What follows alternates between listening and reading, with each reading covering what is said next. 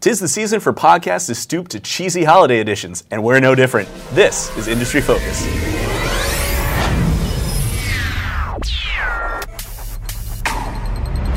Hey everybody, I'm Mark Reith here with Tyler Crow. Merry Christmas! Merry Christmas. We're playing this on Christmas. Well, you know, it's a pre-recorded. We know No, probably we're here everybody on knows it. Christmas. It's live. Sorry, Yeah, it's live. how dare We're you. doing this on Christmas Day. We've spent time away from our families. We're you. doing this on Christmas for our listeners. For our listeners, if our listeners are listening right now, they're probably having a great Christmas. I'm Yeah, sure. probably avoiding their families a little bit. You know, you understandable. need that like 20-minute break. You know, Right. the uncles and aunts. You just need a little time away. So Absolutely. let's listen to a podcast. while we do You it. know what? And what a podcast it's going to be. We're doing the cheesy holiday edition thing. I have a funny hat. You've got a funny hat. Let's do some holiday stocking stuffers. Just make puns like that look for at the that next pun. 10 minutes. That was It's gonna beautiful. Be a lot of fun. Okay, we're going to break down this show. It's the energy show, so we're going to take a look at a couple of different energy stocks. Mm-hmm. We figured we'd break them down by best to worst, but of course it's a holiday show, so we're going to call these stocking stuffers. We're going to start with the holiday staples, the socks, the underwear, grandma's sweater, the stuff you always kind of get, but it's not going to be bad, it's not going to be great. What do you got? What kind of companies are looking like? All right, so the really boring socks and underwear are the stuff you get every year, Right. but you know what? You're going to use them probably more than anything else that you get. So let's start with the three big ones. ExxonMobil, Enterprise Products Partners, and National Oilwell Varco. Those are the big ones. Very big staple companies in the energy space right now. You know, it's a kind of a tough time with oil prices dropping like that, so you're really looking for those good stable companies right about now, and that's why I think these are really those boring socks and underwear.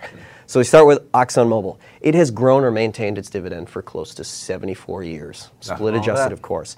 You know, superior free cash flow generation for a company, and they've had a very long history of returning that back to shareholders through that dividend and through share buybacks and stuff like that. And as a company with 75 years, more than 100 years, they have been through way, way worse than this recent plunge in oil prices. And they will probably go through way, way worse for who knows how long. So ExxonMobil, the socks of energy the stocks. socks of energy stocks. Fantastic. And then for the underwear, you've got Enterprise Products Partners. I'm sure that's their new advertising campaign. They should have that on their actual, on their presentation. Right. Enterprise, the underwear of energy. But, their success of their business is not built on the price of oil. It's built on the business of actually moving oil and gas. So it's a volume-based business. And if you look at the United States right now, prices are a little down, but you're probably not going to see a huge volume drop because of it. So that's a really important part with them.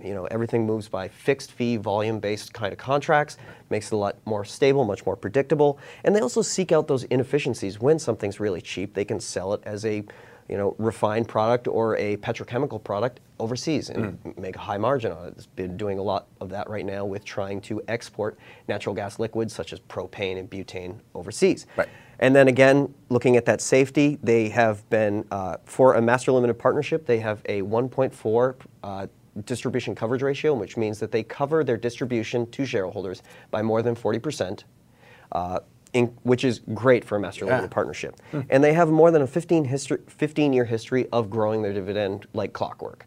That's, that kind of stability is what exactly you're looking for. Underpants. So we got socks, we got underpants, and then we got National Oilwell Varco. Maybe kind of like What's the analogy here? The long john? the fancy socks, like the wool socks that you might not use every time. Okay. Because this one has been hit a little bit lately because of the decline in oil prices. And you've also got a glut of rigs and equipment in the market right now because everybody's like, well, maybe we don't want to drill for so much oil. Right. So you got that, but they are in the business of replacing those consumable equipment. You've got drill bits that eventually wear down, and eventually, rigs, even though it takes longer, they have to be replaced every 20 or 30 years.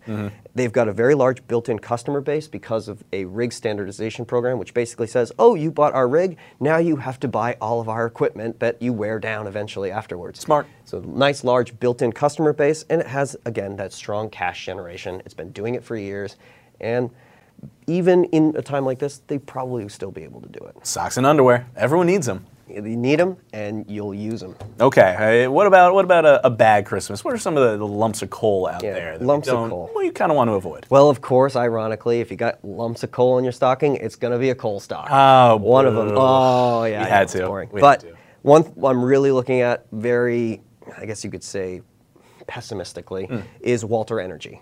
They're not the traditional coal company that everybody thinks about. It's not the ones that sell coal to be burned in a utility. This is metallurgical coal. It's used to actually refine steel.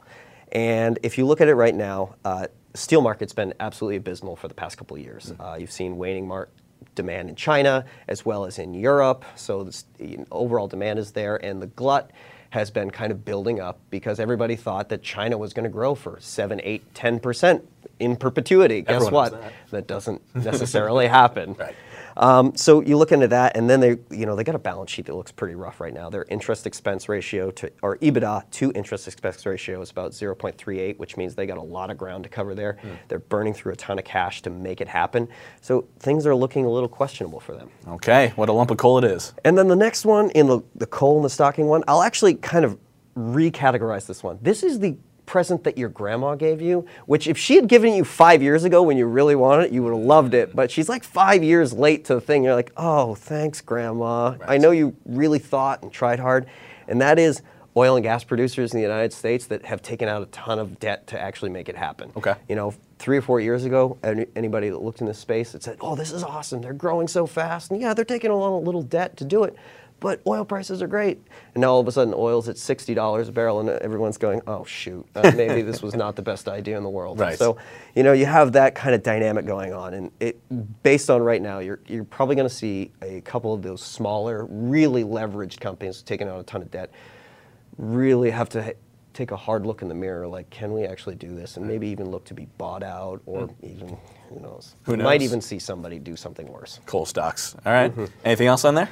Yeah, loud noises gifts. Loud noises gifts. Loud noises. You know the one that parents buy for the kids and they immediately regret because it makes a ton of noise and they're like, oh, it's so obnoxious. The drum sets. The drum sets. Yeah. So these are the companies that if you were to get it for somebody, they're going to talk about it incessantly for months upon months because they're worried about it and it's a good company, but they're afraid if they want to hold on to it any longer. And the two that are in that category right now are Seadrill, a rig owner. They have some of the best assets in the business, but quite possibly the worst balance sheet in the business. So it's like, there's that dynamic of, oh, can they hang on for the next thing? And so there's some people who say, yeah, they're going to be great in 20 years, but people looking at it in 2-3 years are going, oh boy, that debt looks pretty questionable. Right. And then the next one is frac sand producers in the United States, people who actually are delivering sand to make hydraulic fracturing possible. They've been completely dependent on oil and gas activity. And if prices plunge and then demand drops down a little bit, people are starting to look at that and going, oh, this is going to look kind of rough.